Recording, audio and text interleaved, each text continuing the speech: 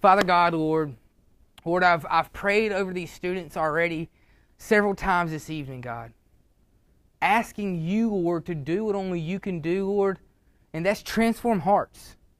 Nothing that I say is able to do anything apart from your Spirit. And so we ask of your Spirit to do what only it can do, Lord. And that's to draw us near, to change our ways of thinking, Lord, and to align ourselves with your Son. God, we ask all of that. In your name we pray. Amen. Amen. Well, guys, it's good to be back. I've already mentioned we've been going a couple weeks, and summer's been crazy, right? I don't know about y'all guys at Agape, but it's been crazy for us. We've just been running and gunning. We've been on several trips. We just like event after event after event. I think my summer without school, considering I graduated last semester, has been busier than when I was in school and doing ministry at the same time. It's been crazy. It's been absolutely crazy. I wouldn't be able to do it without the people that support us, without you guys, and definitely without Tyler and Shay. Super thankful for them. We're coming from Philippians again tonight, and I just want to talk about that for just a second, because I know not all of us are members here, are every Wednesday comers of the Light Room, because you got your own church, which is awesome. I love your church. But we are coming from Philippians, and we started a series, it seems like, a year ago now, but it's been a couple months, called Prison Talk. And what we're doing is we're just slowly walking through the book of Philippians, which if you have your Bible, I would encourage you to turn to Philippians chapter 2. We're just slowly walking through Philippians. We're just seeing what the Lord has to say for us. I was talking to somebody the other day. They were asking me how they should start a Bible reading plan. And I said, if I could advise you of the best advice, don't skip around. Read through. We don't want to, hey, there's a time for topical stuff, but we don't want to skip around, all right? What's the Bible say about love, okay? Well, let's read the Bible let's read a book of the Bible from beginning to end. So if you don't have a book to read, I would highly suggest you starting with John chapter 1 and read it to its completion. But tonight we're talking about Philippians, back to what I was going to say. We started this series called Prison Talk. And you're like, Prison Talk? Aren't we in church? Yes. It's a good observation. We are in church. But this letter that Paul wrote to the church in Philippi was written from a jail cell. As a matter of fact, and this might be repetitive to our students, but Paul wrote this letter from jail, and what's crazy about this letter is that the theme of it is joy. Joy. He wrote it from jail. If that don't give you enough, gasp, worthiness, he had been persecuted since the beginning of his ministry. He started his ministry off having to be let down through the walls of a city in a basket because people were coming for him, right? He had been jailed, he had been beaten, he had been stoned, he got shipwrecked, I think, 3 different times, and at one occurrence where the Jewish leaders were trying to kill him, the only reason he didn't die is because he was arrested by the Romans. So you say, man had a little run of bad luck, right? Might call it God's sovereignty. But he did have a run of bad luck in our eyes. But he was arrested by those Romans. 4 years after that arrest, he wrote this letter, and the theme of it is joy. Isn't that mind-blowing? That a man in the midst of terrible circumstances can find himself saying, but for Christ in me, I take joy. I take joy. Well, tonight we're going to continue with that series, and we're starting off with Philippians 2. I forgot to bring over my little illustration, which I'm going to do that right now. God, it's a heavy chair.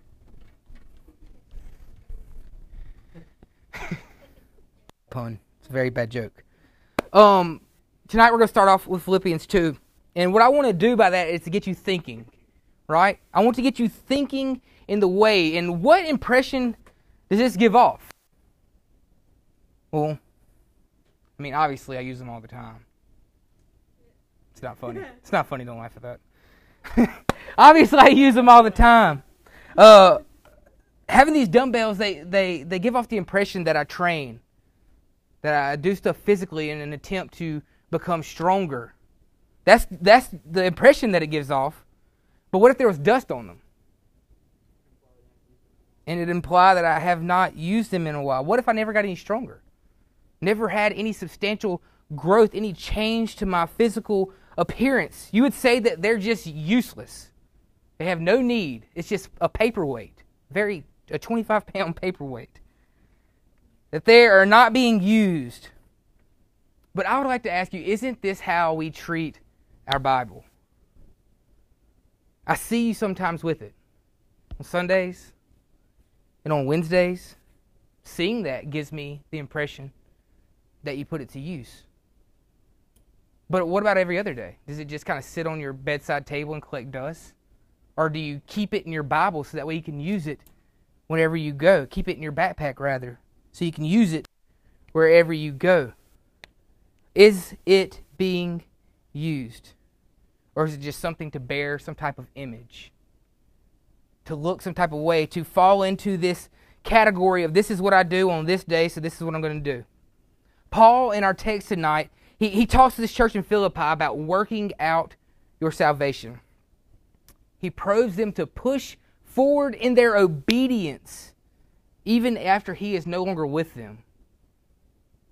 But I believe that proves genuine passion, genuine loyalty. It's like this. If you're at home and your mom's there with you, you're only going to watch certain things. But when your mom leaves, we pick up the controller and we change it to exactly what we are not supposed to be watching. Hey man, I've been 15 years old before and not following Christ, right? Hey, they left South Park. Exactly what I'm not supposed to watch. Okay? That's what I would do. What proves our faithfulness, though, what proves our faithfulness is what we do when we're not being watched. You see, anyone can be loyal while they're being watched. But what proves our faithfulness and our genuineness or the falseness of that faithfulness is what we do when no one is looking. You see, Paul was talking about that to the Philippians, and we're about to read. Who are you when no one is with you is a question I would like you to ponder. Who are you when you are alone? Most importantly, who you are when no one is with you will most likely tell you whose you are. You tracking? Let's read some scripture and see what Paul has to say about this. Therefore, my beloved, as you have always obeyed, so now, not only in my presence, but much more in my absence, work out your own salvation with fear and trembling. For it is God who works in you, both to will and to work for His good pleasure. Guys, the single most important thing for us to know is to know that we are children of God. To know that we can stand before God and be declared justified by the works of Christ, not our works. That's the single most important thing, and Paul knew this. Paul knew this, and that's why he gave us this command to those that proclaim Christ as their Savior, for them to work it out. To work it out with fear and trembling. So tonight, we could title this message as Work It Out. And I want us to see what Paul is talking about when he's referring to working out this salvation, to growing in your faith, to not being somebody who is one way when people are looking and another way when somebody else is looking, but instead to be loyal to the cause. And the first thing about that is being obedient. For obedience is a key sign of bearing the name of child of God. For obedience is not just for being seen. We mentioned earlier, if you see I have these dumbbells, that does not mean I'm an obedient person to working out. Just because you see I have that. Even if you see me pick it up once a week. See, we like to make obedience on Sunday equivalent to being a Christian. And that's just not the case. If I do something 1 hour a week, does that make it my life? That does not make it my life. If I do something 1 hour a week, I'm pretty much ignorant of that thing. Incorporating my passion, whatever that passion may be, and whatever you enjoy, into my life, into the entirety of my life, causes me to know more about that thing, to be better at doing that thing, and to enjoy sharing that thing with other people. If I practice soccer 1 hour a week, which is 1 hour more than I do now, I'll still be in the same position that I'm at now. Sucky, right? Really, really terrible at soccer. I love technology. We might be stuck on this screen because my thing just messed up. Anyway, it doesn't matter. But if I practice, if I take the time, I watch videos and I read things about specific skills. I go and I learn from somebody else that has more experience, more time invested into that skill, then I will myself get better at that skill. I will do much better because I've become obedient to that passion. I'm doing what I'm called to do. And all of you love something. You love a type of sport, baseball, soccer, football, whatever it might be. Games. I don't know what all you like. You like something. But if you like it, you invest your time into it. I love hunting. Right? If I just go out opening day of bow season this year, no preparation, don't sight my bow in, don't shoot before I go, don't plant any I see. Don't plant any ryegrass or anything like that. Or if you're from South Mississippi, put corn out. I don't do any of that, I just go out there and get in a tree, man, you would call me probably dumb. Because I didn't put the time in. I didn't invest my time into that thing. So why would I expect me to be any type of good at it? You see, when we talk about these skills like soccer or football or hunting or something like that, how much more how much more should we invest our time into things of the Lord? Like, obedience is more than just what others see. You see, I see what you do here. I see what you do here on Wednesdays and Sundays, but what I want is what Paul said, man. He's like, look, when I'm away, like, even more in my absence, keep doing these things. I see what you do here, but what I want to do is hear about what you do when I'm not around you. I want to hear that, man, you know that kid you got in your youth group? You know what they did last week? Or, my kid, he used to complain all the time when I asked him to do chores. But now, he just does them. You see some growth. That's what I want to hear about. I mean, I could see what you're doing here, but seeing what you're doing here does not prove the genuineness of your faith. Working that out and doing things outside of here. Let me hear about that. That's what I want to hear about. Secondly, in regards to working it out, assurance. Assurance of one's salvation is top priority. Assurance is knowing whose you are. It's creating clarity about your faith. But the lack of assurance, if assurance creates clarity, the lack of assurance creates confusion. My desire in teaching you guys is to create as much clarity as possible, not confusion. As a matter of fact, those that help me out, Shay, Tyler, Darren, man, I tell them, look, we are in the business of clearing the waters. I mean, everybody muddies the waters. They just confuse things. They make things look this way, or you got to do this, this, and this. But no, let's come and let's bring some practical material to these students and let's clear the waters. I told them that at camp, right? We don't want to confuse things. We want to clarify things. You see, when we are sure of our salvation, the waters of our faith, they're no longer muddy. They're clear. We know whose we are when we are sure of our salvation. Paul tells us to work it out with fear and trembling. But what does he mean by this? He means that the assurance of our salvation is very important. They use the words fear and trembling, man. It is super important. It's life and death. It's to be taken seriously. And to take it even further, which he does, it's eternal life. To be assured of your salvation is to know that come what may, I will be with Jesus forever. I will. Whether I'm here on earth and I'm here in His presence on earth, or I'm in His presence in heaven, come what may, I'm with Him. But to not be assured of that, man, that should make you tremble yourself. Not in a way of scaring you, but in a way of, I need to know. He says, work it out. Know that you know that you know that you are with Christ. John says this, and he spells it out like this in 1 John 5. He says, and this is the testimony, that God gave us eternal life, and this life is in His Son. Whoever has the Son has life. Whoever does not have the Son does not have life. I write these things to you who believe in the name of the Son of God, that you may know that you have eternal life. John's giving us the business right here. He's telling it like it is, and that's a good thing. We need to know how it is. It's an either-or situation in this situation. A lot of times in life, things may be both and. But John lays it out here, and it's either-or. You either have Christ or you don't. He wraps up the heart of what I have tonight, though.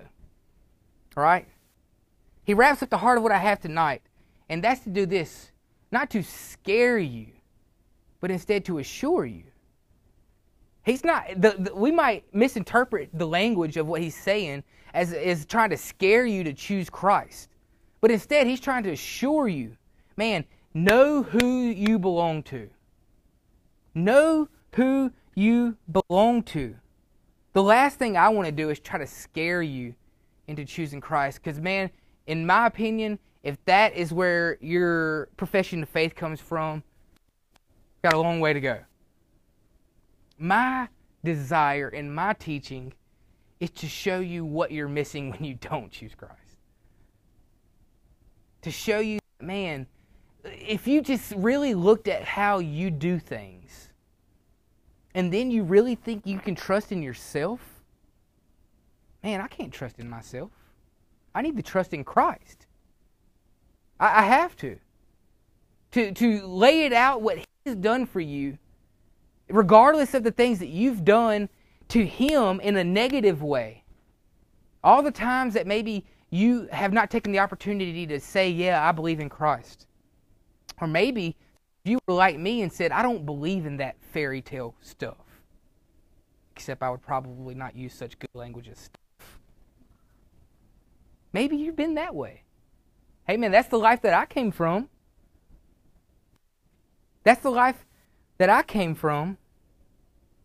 But He says, man, even knowing you were going to do these things, that you would turn your back on me, that you would deny me, all these things, He said that even though you would do those things, He demonstrates His love for you, that while we would be in that sin, He would die for us. Man, when you express that type of language to a person, that's not scaring them to choose Christ. That's giving them the clarity of Christ and saying, choose now, life or death. That is the choice that you have. I love the language and the way that he puts this, John puts this, that's behind me right here. It's like, I like to think of it as like if you were, or your grandfather or something like that, a person on their deathbed was at the hospital, not talking much. And you know what they say is going to be of pivotal importance. And he says, come. Come. And you get close so that way you can hear the soft tone of his voice. That's what I like to think about when John's saying this. He's like, those that have Christ have life. Life. And if you don't have Christ, you do not have life. That's what his important last words are. That you may be assured that you may know Christ. Some signs of this assurance that we can look at and kind of compare our life to those things. This is not an exhaustive list, but just some things I jotted down that I would want to bring up, and is as a desire for God. Man, you can tell that the Holy Spirit of God lives inside of you if you desire for God. That if you desire for God, I like to think of this as connecting zeal and knowledge, connecting your heart and your mind. When we're talking about a desire for God, you see, so many people have head knowledge, right? They've been taught the Bible their whole life. They can repeat scriptures to you. They know John 3:16, but they don't have Jesus in their heart. And some people, they get so wound up over emotive things that they're just fine and content with having this emotional heart feel, but they don't know Scripture and can't connect their mind with their heart. God wants us to give Him our, what does He say, love your Lord your God with all your heart, soul, mind, and strength. Right? He wants to connect those things. When we connect our heart and our mind together in a direct way to God, man, He will fill you with so much more knowledge than you will ever begin to imagine. And you know what's so beautiful about that? As our knowledge of the Lord grows, so does our love. So does our love for the Lord and the things of the Lord. Another sign of that assurance is a desire for people to know God. It's just sick to you. You get sick at your stomach when you think about people who don't know God. I get sick to my stomach when I think about friends of mine who might not know Jesus. And I have to do something about that. Do I always? No. But a good way to do that, guys, invite them to your church. Invite them to youth group at Agape. Invite them to youth group at the Light Room. Invite them to church. Let the gospel be given to them. Thirdly, conviction about wrongdoings. Conviction about wrongdoings. These are signs of assurance, right? That when we have convictions about the things that we do that is opposite of what God has for us, and we know, right? The Bible calls it godly sorrow. The Bible says that godly sorrow brings forth repentance. And lastly, a pursuit of godliness. To be more like Jesus. Not to pursue perfection so Jesus will love you, but to pursue Jesus for just being Jesus. Pursuit of godliness. And the last point, I can't talk about assurance of salvation without talking about salvation in itself. And that is the gift from God. You see, Paul says in Ephesians that we are saved by grace through faith. You see, being a person that likes to control the outcome can cause you to think wrongly about salvation. And I know as a guy that is like hard to fight. We want to make sure, we want to control things. We want it to be this way. And when we think about things that way, especially about our faith that way, we can think wrongly about salvation. You see, we're given a decision when drawn to God, but that decision does not make you the important factor. Think of it this way. Your name's entered into a raffle to win a car. Okay? The vehicle's paid for already. You won't have to pay anything if you win it. You didn't even have to pay for the raffle ticket. It was given to you. And so the raffle comes to its conclusion, right? Guess what? You win. You win the new car. The company calls you, said, just come by, pick up the car. It's yours. This car is yours. You can come get it. The name's been drawn. It's yours. But you're given that decision. Do I stay or do I go? Now, I don't know a single individual in this world that would say, forget it. I don't need a new car. I don't need a new car. I don't know a single person in this world that would say no to that. But there are people who turn down God every day. There are people who turn down the best of all gifts every day, who say the loss is not worth the reward. The risk is not worth the return. What will people think of me? You mean I can't go and get drunk on weekends? Right? We think of things in worldly manners like that, and we think, oh, it's not worth it. You see, the single most important gift in the world is to be known by God. I said that earlier, and yet we say no to Him constantly. Listen to the rich young ruler. Jesus says that when he saw him, he had compassion in his heart. He loved him. And he said, what can I do to follow you? And he said, you know what you need to do. And he says, well, there's one more thing. Sell all that you have and give it to the poor and follow me. And that economic mindset started playing in his mind, right? Risk and reward. And to that man, the reward was not worth the risk. He was given an opportunity. The Lord knew what his heart was fixated on, and that was his money. And he said, if you just get rid of that, man, you can fill your heart with me. And the guy said, it's not worth it. It's not worth it. See, I believe we say no so often because we don't understand the message of the gospel. I guess upon hearing that message and that being revealed to us, that someone begins to be drawn to the Lord. And that person is given an opportunity, just like that rich young ruler, to say yes or no.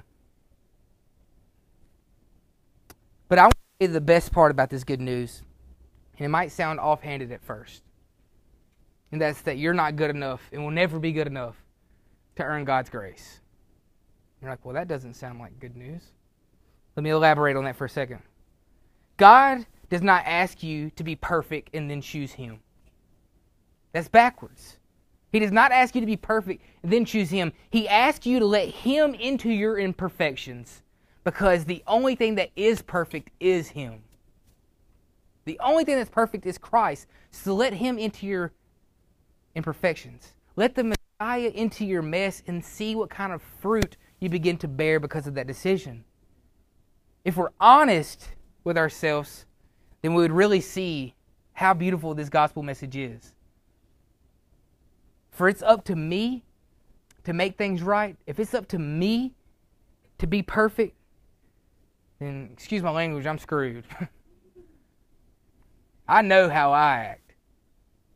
I know my imperfections. I know my decision-making skills. And if it's up to me to make sure I'm perfect to earn some type of love, man, I am screwed. For sure enough. And I believe you. This is not bad news. If you look at your heart, you see your decision-making skills, you see the type of things that you've done, then you would say, man, I can't bear that weight. And I would say, well, let me tell you about some good news. You don't have to bear that weight. You don't have to depend on your own abilities. For that weight of that will only break you. It'll cause you to be shameful. It'll cause you to run away from what could really only ever give you hope, and that's Jesus, because you had your faith in a gospel contrary to the gospel of Jesus Christ. Your faith was not in the biblical gospel if you think it's dependent on you. And so if we think our faith is dependent on us, when we screw up, we abandon ship. But it's upon knowing that God's gospel is dependent on Himself. That the weight that you can't bear, it's okay that He's already bared it. He has already taken that weight. He did it through the cross. He took every bit of nastiness that you'll ever do, and He took it for you, knowing that you would still do it. Knowing that you would still do it. You see, Jesus didn't die on a cross because He wants perfection from you. Jesus died on the cross because He is perfection. You can never be that, and that's good news, because you look at yourself and you see, that's true. I can't be that guy, but good thing there was a Savior that died for me that was that guy. But my question to you is that, is He that in your life? Is He that person in your life? Or have you banked everything off the fact that you've got to be perfect? I ask you tonight, man, leave here tonight with a different mindset. To accept Him and all He is worth. If He's drawing you to Him tonight, and you know it because I believe your heart will feel like it's going to explode, you need to talk to somebody. Colossians 2, and we're ending here. Colossians 2, 13 and 14 says, and you. I want you to just think for a second. You. He's talking to the church in Colossians, but He's talking to you, and you were dead in your trespasses and uncircumcision of your flesh. What He means is your sin has you dead. Think back to John. Those that have Christ have life. Those that do not have Christ do not have life. What's the opposite of life? Death. You were dead in your sin. But God, who? Not me. Cade can't make Cade alive. You can't make yourself alive. God made us alive together with Him, having forgiven us of our trespasses. He made us alive by how? Forgiving us of our trespasses. But how did He do that? By canceling the record of debt that stood against us with its legal demands. And He did that by nailing it to the cross. My question to you is, will you allow your record to be canceled? Will you allow Him to be Lord in your life? Will you say yes to Jesus and no to yourself? Will you have the assurance of your salvation that we spoke about tonight? If you've never made that commitment, I pray you do tonight. I want to leave you with the scripture from 2 Corinthians 6, verses 1 and 2. And it says, working together with Him, then we appeal to you not to receive the grace of God in vain. Right? For He says, in a favorable time I listened to you, and in the day of salvation I have helped you. Behold, now is the favorable time. Behold, now is the day of salvation. Don't think to yourself, I feel the Lord pulling me, but I really would like to get through high school first. I really got some more fun to do. Because let me tell you right now, when you get out of high school, you'll say, well, maybe after college. Right? If you've got that mindset, you will never make that decision.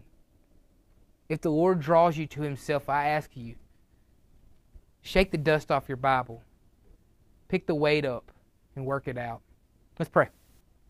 Father God, Lord, thank You for who You are. Father God, Lord, I pray that if somebody in this place tonight did not know You, does not know You, that tonight would be a different night for them. That they would come talk to one of us leaders. That they would let us know that the Lord did something in my heart tonight, and all I can say is it was super. I don't understand. I thought I knew who He was, but now I know. I've heard about Him. My parents talk about Him. But now I know Him. I pray, Lord, if that's somebody tonight, that they would talk to somebody, Lord. Lord, all we want to do is be able to give You glory and worship You, Lord. I pray we would continue to do that, Lord, in the way that we walk. In Jesus' name.